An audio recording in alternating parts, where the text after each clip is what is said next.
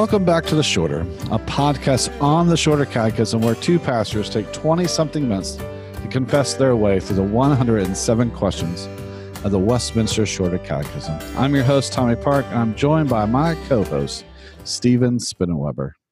Welcome back to the podcast, everybody. I'm still waiting for my promotion from co-host to host, or from your being host, your demotion from host to co-host, but I'll still wait. So we are here today, excited to pick back up with our conversation through the Shorter Catechism. We do hope that this sparks conversations with you, your family, friends, over this wonderful document that we all confess. And today we have as a guest to the podcast, Professor Mike Glodo from RTS Orlando, who for 20 years has taught biblical studies, preaching, practical theology, and hermeneutics at RTS Orlando.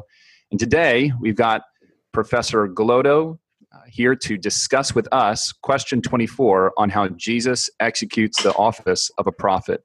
Professor Glodo, thanks so much for being here. Thank you for having me on the show. It's good to be with you, Tommy, regional manager, and Stephen, assistant to the regional manager.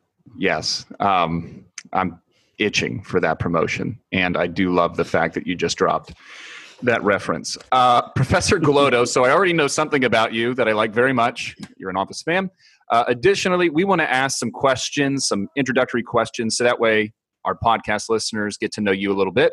So we'd love to know about your family, your call to ministry, and particularly your work at RTS Orlando there. Oh, glad to share that. I come from Southern Illinois near St. Louis. I went to the University of Illinois, the number one COVID testing site in the country these days, and worked for a brief few years in business before sensing a call to ministry. So I became an ordained minister in my mid to late 20s, and after further studies at Covenant Seminary and Westminster Seminary, I was invited to come to Orlando and teach at what was a very young campus of Reformed Seminary at the time. I met and married a school teacher in the singles group that I was the director of in St. Louis. I had a no dating policy that I made an exception to once. Vicky's really a great school teacher. She's been a great mother, and she teaches in a Christian school here in Orlando. I have two children that are now making their way in the world. One works for Yale University School of Music and Administration, and the other my son works for a major defense industry contractor here in Orlando. So I guess we did a pretty good job since we have children on the extremes of work environments. I have taught Old Testament, New Testament, as you said. My primary areas these days are preaching, which I've done fairly long period of time, pastoral ministry, and preaching. Did I say preaching? And I like to spend time with students because I think ministry development is more than just the classroom exercise. And I work with churches a lot. I help churches sometimes when they're in transition or sometimes when they're trying to figure things out. I did spend 6 years as the chief executive of a denomination called the Evangelical Presbyterian Church. It kind of overlaps with PCA somewhat. I'm probably kind of in the middle of that Venn diagram in terms of my own views and practices. And I love what you're doing because I think one of the things that really struck me early on as I began to learn about the Reformed faith was how the Reformed faith expresses itself in ways that are intended to help us grow as Christians and help the church mature into the fullness of the stature of Christ. So because of my pragmatic background in business and administration, but also my theoretical background in teaching, it's sort of been my lifelong ambition to be kind of standing at the crossroads of theory and practice, because that's where healthy Christian life has to be rooted and grounded. That's excellent. So you're Presbyterian, and we as Presbyterians get all excited about the Shorter Catechism. Maybe you weren't excited when you first heard of the Shorter Catechism. I was daunted by it. but my experience is not universal. So tell us how you came to know about the Westminster Shorter Catechism. It was really pretty easy. I was raised in a Bible-believing Christian home in a mainline church where there were some people who believed the Bible, and then I had some exposure to a campus ministry in college that was very Bible-centered, even though it wasn't Reformed in its theology.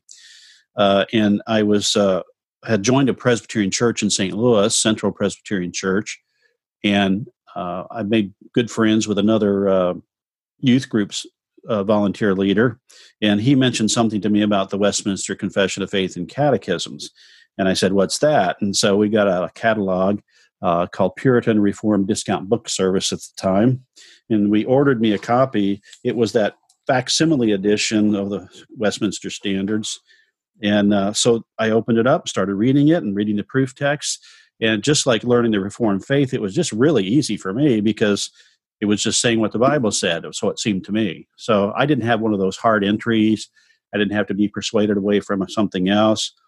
And I read the catechism with the sum of saving knowledge and all these other practical documents that are less known. And so it was just a simple entree into the systemization of the Christian life for me. And subsequently, when my wife and I had children, we taught our children the catechism. And so while we haven't been trying to be poster children for catechism families, we've found it a healthy and fruitful source of spiritual formation for us as a family. Do you have a favorite shorter catechism question? Well, probably like all of your guests, who try to cheat and give more than one. There have been a lot of cheaters on this podcast, yes. Sure. I could take question 23 about the three offices of Christ, both in his estate of humiliation and exaltation. I think that's such a beautiful visual representation of Christ's ministry. Question 88 on the means of grace, which relates to our subject for today. But I try not to pick that one because I'm a professional. I teach preaching, and I think we all need to lean away from our specializations in order to be whole, fully developed human beings. For some reason, 87 landed with me in a certain way when I first memorized it as part of seminary, and repentance unto life, because I find it's so beautiful because repentance unto life is a saving grace that is intended to be exercised our whole life long. And so repentance isn't something you check off before you get your eternal life promise. Repentance unto life is part of the ongoing Christian experience where we turn from our sin with a grief and hatred of it, and we endeavor after a new obedience. There's no sanctification without repentance. Faith does not find it a necessary object unless there's a sorrow for sin. 2 Corinthians 7, where Paul describes how he made the Corinthians sorrowful by his severe letter, is such a beautiful depiction of, there's a sorrow unto death, Paul says, but there is this godly sorrow that leads to life. And so I think I would have to, if compelled to choose, Stephen, I would say 87 is probably pretty high on my list. Ding, ding, ding, ding. That is my favorite. You got the right answer. We're Look fist bumping audio. Of 107, we narrowed that down. Tommy, you are on the outskirts, friend. Sorry. But I do have to pass this on to you. You get your questions now. So thanks, Dr. Glodo. Well, today we're discussing one of those offices that you mentioned there in the question 23, I believe. But question 24 talks about Jesus serving as a prophet. And I'll read it real quick just so that our listeners will know. Question 24, and the answer reads like this. How doth Christ execute the office as a prophet? Christ executeth the office of a prophet, revealing to us by his word and spirit the will of God for our salvation. So first, Professor Glodo, this whole idea of a prophet, I would assume sounds weird to a lot of our listeners, and it could be just not being familiar with it, but also maybe, if they stayed up too late, too often, they see so many self-proclaimed prophets in our world today. So first, can you explain to us maybe what is a prophet? What's the role of a prophet in the Old Testament? How is that role of the Old Testament different from the role of Christ as our prophet? And how are they similar? So I know there's a lot there. I just gave you Yeah, no, I think that's really a good place to start with this question because we think of prophets as those who give us prophecy, which we think of prophecy as somehow predicting the future or telling us things we wouldn't know. While that does happen among the Old Testament prophets, it's minimal. What the prophets usually are doing is expounding God's prior revelation, calling God's people to faithfulness, warning them of the curses of the law if they continue to disobey it, and reminding them of the blessings of his covenant if they will turn and come back to him. And so the prophets are really preachers in that respect. They're preaching prior revelation. That's the message of the prophets, and they all derive or descend, if you will, from Moses, who was the leader of God's people coming out of Egypt. He was called by God in the wilderness by the burning bush. But Deuteronomy 13 and Deuteronomy 18 tell God's people for the rest of the Old Testament they are to measure anybody who comes forward as a prophet by Moses as the prophet par excellence. And it's done in terms of testing the message of the prophets, particularly if any prophet tells them to go after another god. But there's also a word in those passages that describes Moses and the prophets who come after him as brothers or neighbors, meaning they are from the people. So prophets expound God's covenant by calling people to faithfulness to his word. True prophets are people of character. Their character is to be consistent with the character of God. And so you'll see routinely in the Old Testament, prophets are called into the presence of God and commissioned to be his representatives. And they are people who are godlike in their character. On occasion, you have false prophets, but they typically experience some pretty bad things. We don't have the immediacy of God's judgment today that false prophets were to experience in the Old Testament, but we still can measure people who claim to be prophets by their character. And Old Testament prophets were neighbors. They were from among the people. They weren't some stranger on a flat screen. They weren't even somebody on a jumbotron inside a sanctuary. But they were people that God's people knew and knew their character. And so if we were to draw any lessons from that, we should insist that anybody who claims to be a prophet today must be somebody of true character, godly character, somebody who is known, whose life is seen into. And unfortunately, the people who claim to be prophets today often are people who have hidden lives and who take advantage of people, including and especially things like QAnon, where nobody even knows who the prophet is and can't be subjected to any kind of test. But that's not even a biblical thing, so we don't need to talk about that. We've got QAnon and we've got The Office. This is already an epic episode. So why would the Catechism, put Christ in this role? So how is Christ kind of fulfilling that role as prophet? Well, first of all, we need a prophet. We need prophets. In all of God's activity toward human beings, we see God's desire to be known. Even when God creates human beings, it is out of a desire to be known, to reveal himself. So creation reveals God's attributes, and then even in the Imago Dei, the image of God in every human being, there is something reflected of God. Problem is, in the fall, that ability to understand how God is revealing himself is disrupted. It's in our minds, in our abilities to understand, but also in our hearts, our corrupted wills. We don't see God's revelation in human beings and in creation correctly. And so God gives prophets. Abraham's even called a prophet going back that far in the Old Testament. And so prophets are necessary means by which God reveals himself to us, which was God's purpose from the very beginning, to be known, worshiped, and loved by his creatures. So sin is probably the biggest reason, but just God's overall desire to be known is kind of the all-encompassing purpose of prophets. Now, that leads to the purpose of Jesus as a prophet, which is kind of the next thing we're going to talk about, Tommy. I don't want to jump in too far ahead, but if it's okay, I'll kind of jump into that as well. Yeah, no, jump Jump. So, the problem with the Old Testament prophets is it's not only a qualification that they were from among the people, but that was probably also at times a limitation. So no prophet is perfect. And even though inspired by the Holy Spirit, speaking God's word, especially as it's inscripturated in the Old Testament, we are still seeing bits and pieces.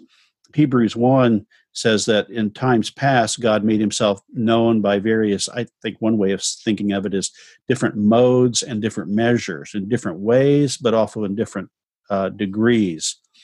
But Hebrews 1 goes on to say, in these final days, God has spoken to us in his Son. The final word of God is Jesus Christ. And so Jesus is the revelation of God to us, the final and full revelation. He's not correcting the Old Testament, but he is manifesting the full meaning of the Old Testament. Christ reveals to us the will of God. Now, part of this, and it's in that catechism phrase, the will of God for our salvation. Part of this, Tommy and Stephen, is, I think, getting straight on what it means to know the will of God. Because if you say something about knowing the will of God, more times than not, the average Christian is going to think about trying to know the hidden will of God, trying to figure out, like, who should I marry? What job should I take? When should I move? Should I move? Those kind of things. Which car should I buy? Should I take the right turn here or go straight and will I catch the light or not? I mean, that's just kind of human nature to want to know kind of the secret script of what's going on in life. Deuteronomy 29:29 is really important for that. It says, Moses wrote, the hidden things belong to the Lord, but these things he has given to you that you might walk in them, you and your children.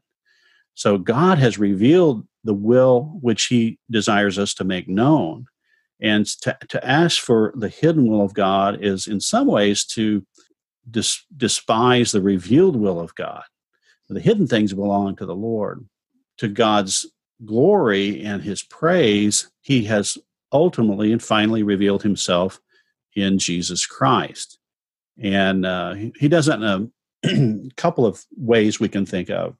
One is in the teaching of Jesus. When Jesus teaches about the nature of God, God's purposes, and God's desire and commands for our life, he is the final interpreter. If you think about the Sermon on the Mount, where Jesus said, "You have heard it said, but I say to you," he's really presenting himself as the full and final authority of God's will. He is comparing his teaching to that of the religious teachers of Israel and saying he is the authoritative teacher. In his teaching, he says things like, if you build your house on the rock, which is a way of saying, if you listen to these words of mine and do them, that you'll stand.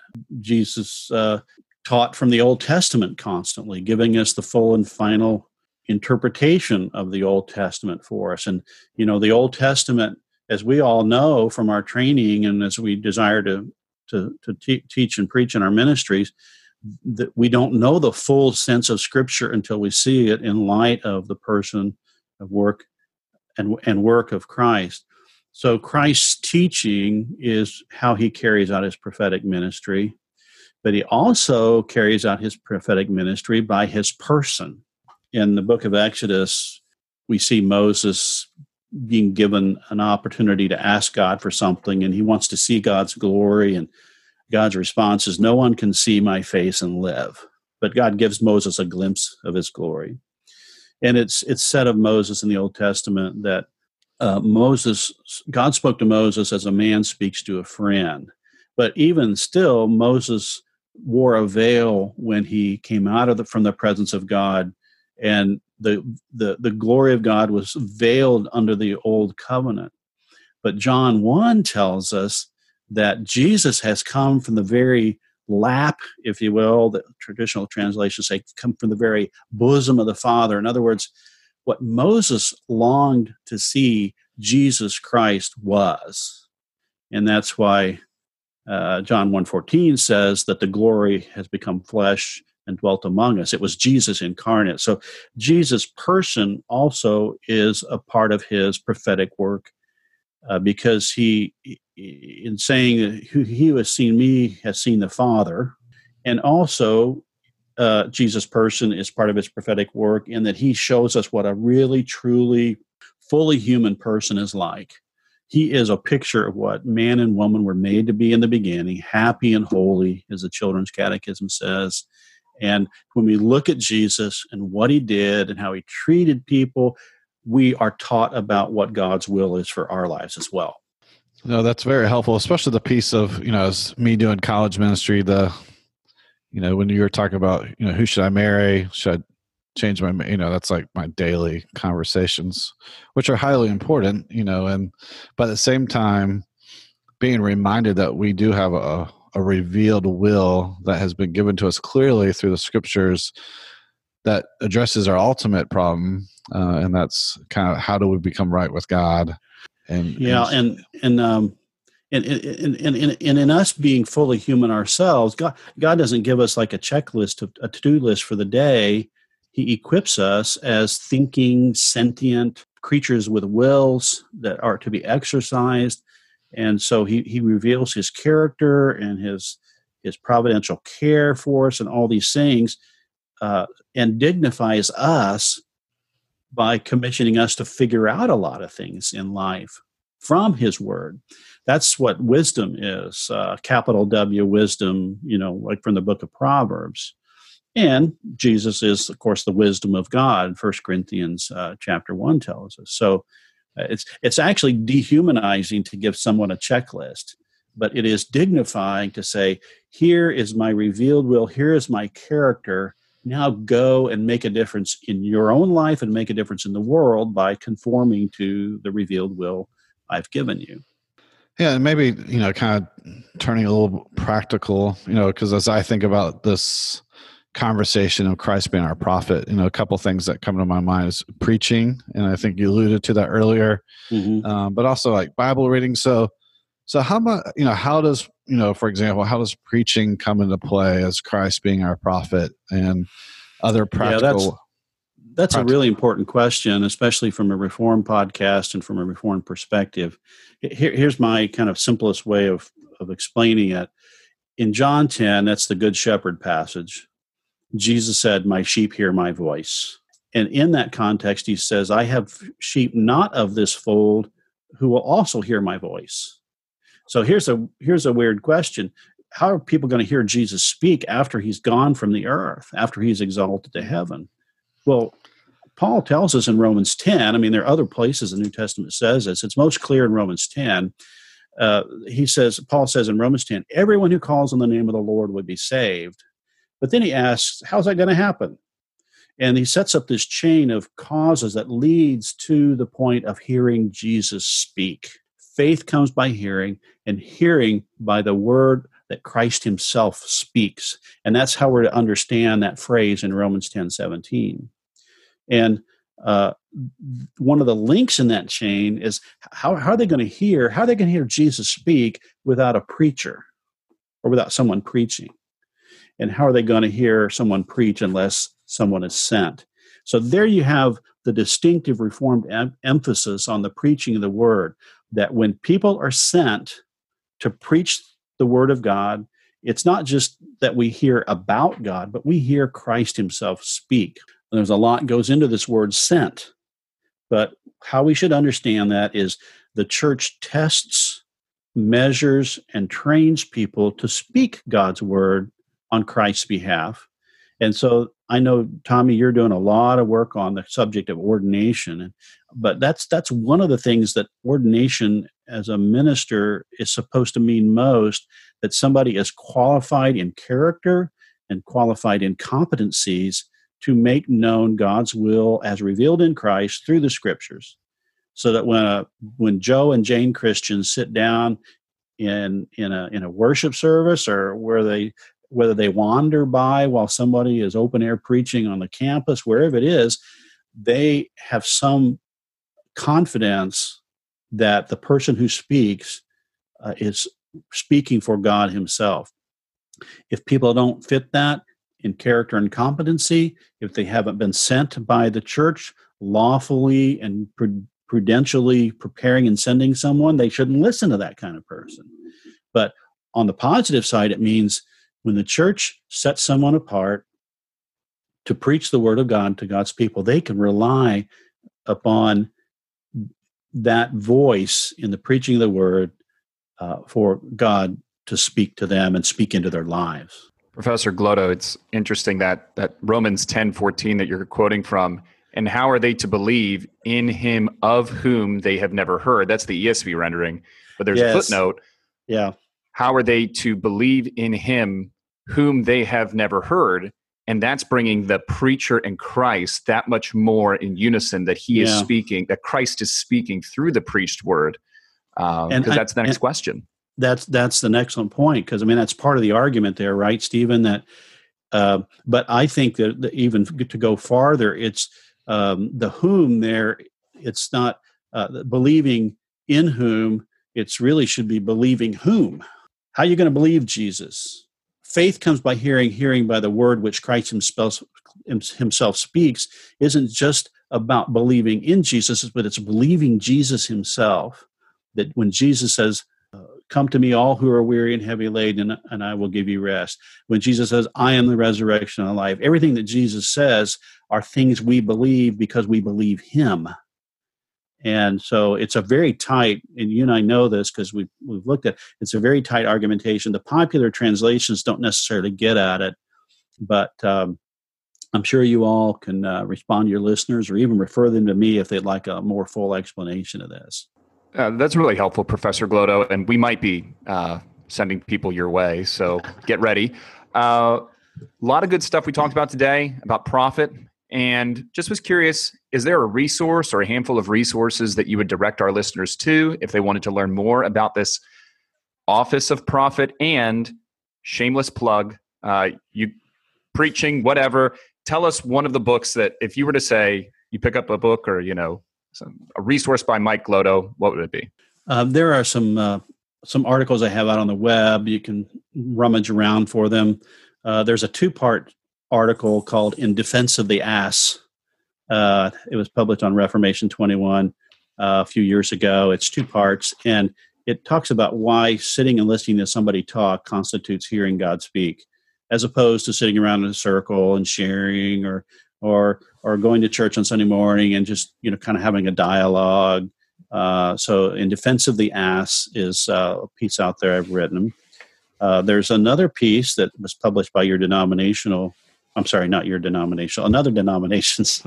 There's a piece out there that was published by another denomination's magazine called Sola Ecclesia that talks about the importance of the church in the Christian life. And it's not directly on the subject of preaching, but I think if you read that article, you'll see how it pitches us toward, if we want to hear God speak, if we want to know God, it has to happen in the context of the church. That's God's normal way. I would say, in general, look at Shorter Catechism 90 about how we are to hear the word, and you'll probably have a podcast on that. So it's important to listen in a certain way when we listen to preaching. We should look at the passages on the Holy Spirit, especially John 14 and John 16, to understand that we must ask God, we must pray to God to be good hearers by the help of the Holy Spirit when we hear teaching and preaching.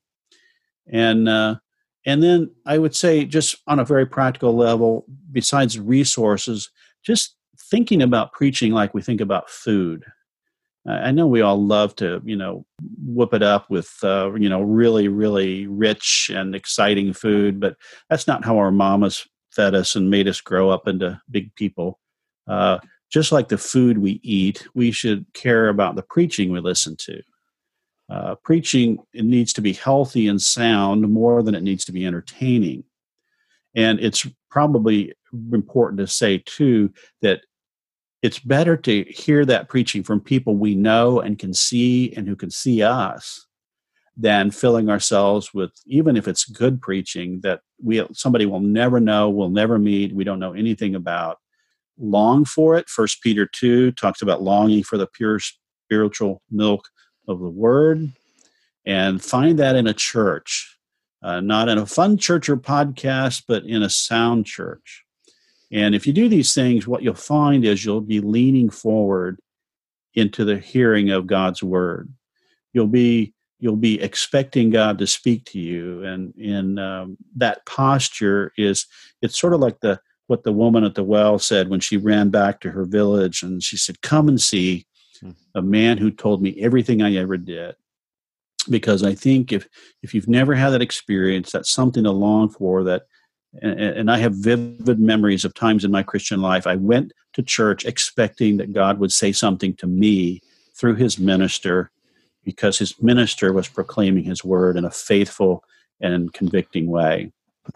Thank you for that, Professor Glodo, because maybe you are like a little prophet. Because I was thinking, how can I phrase the question of, like, preaching in our modern day, especially as, tide has turned a little bit with COVID and everything getting moved online, and, even my own students, I'm just going to watch my pastor back at home kind of mindset, just the importance of hearing good preaching, but also knowing the preacher who preaches, and how those two go hand in hand. Yeah, I think a good maximum for our day is, if I can't smell you, you're not my friend. And that's just a kind of a distilled version of my ecclesiology, my doctrine of the church. This is good wisdom. This is prophetic, truly. If I can't smell you, we're not close enough. So, Professor Glodo, thanks so much for making time for us today. We sincerely appreciate all your insights, and hope to talk to you again soon. Thank you so much, Stephen and Tommy. Love you, brothers, and appreciative of your work, faithfully doing the very thing we've been talking about. Oh, thank you. And thanks to all of our listeners. We are looking forward to getting together with you again and continuing to talk on the offices that Christ executes as our prophet, priest, and king. Until we meet next time, keep it short. How does Christ execute the office of a prophet? Christ executes the office of a prophet in revealing to us by his word and spirit the will of God for our salvation. How does Christ execute the office of a prophet? Christ executes the office of a prophet in revealing to us by his word and spirit the will of God for our salvation.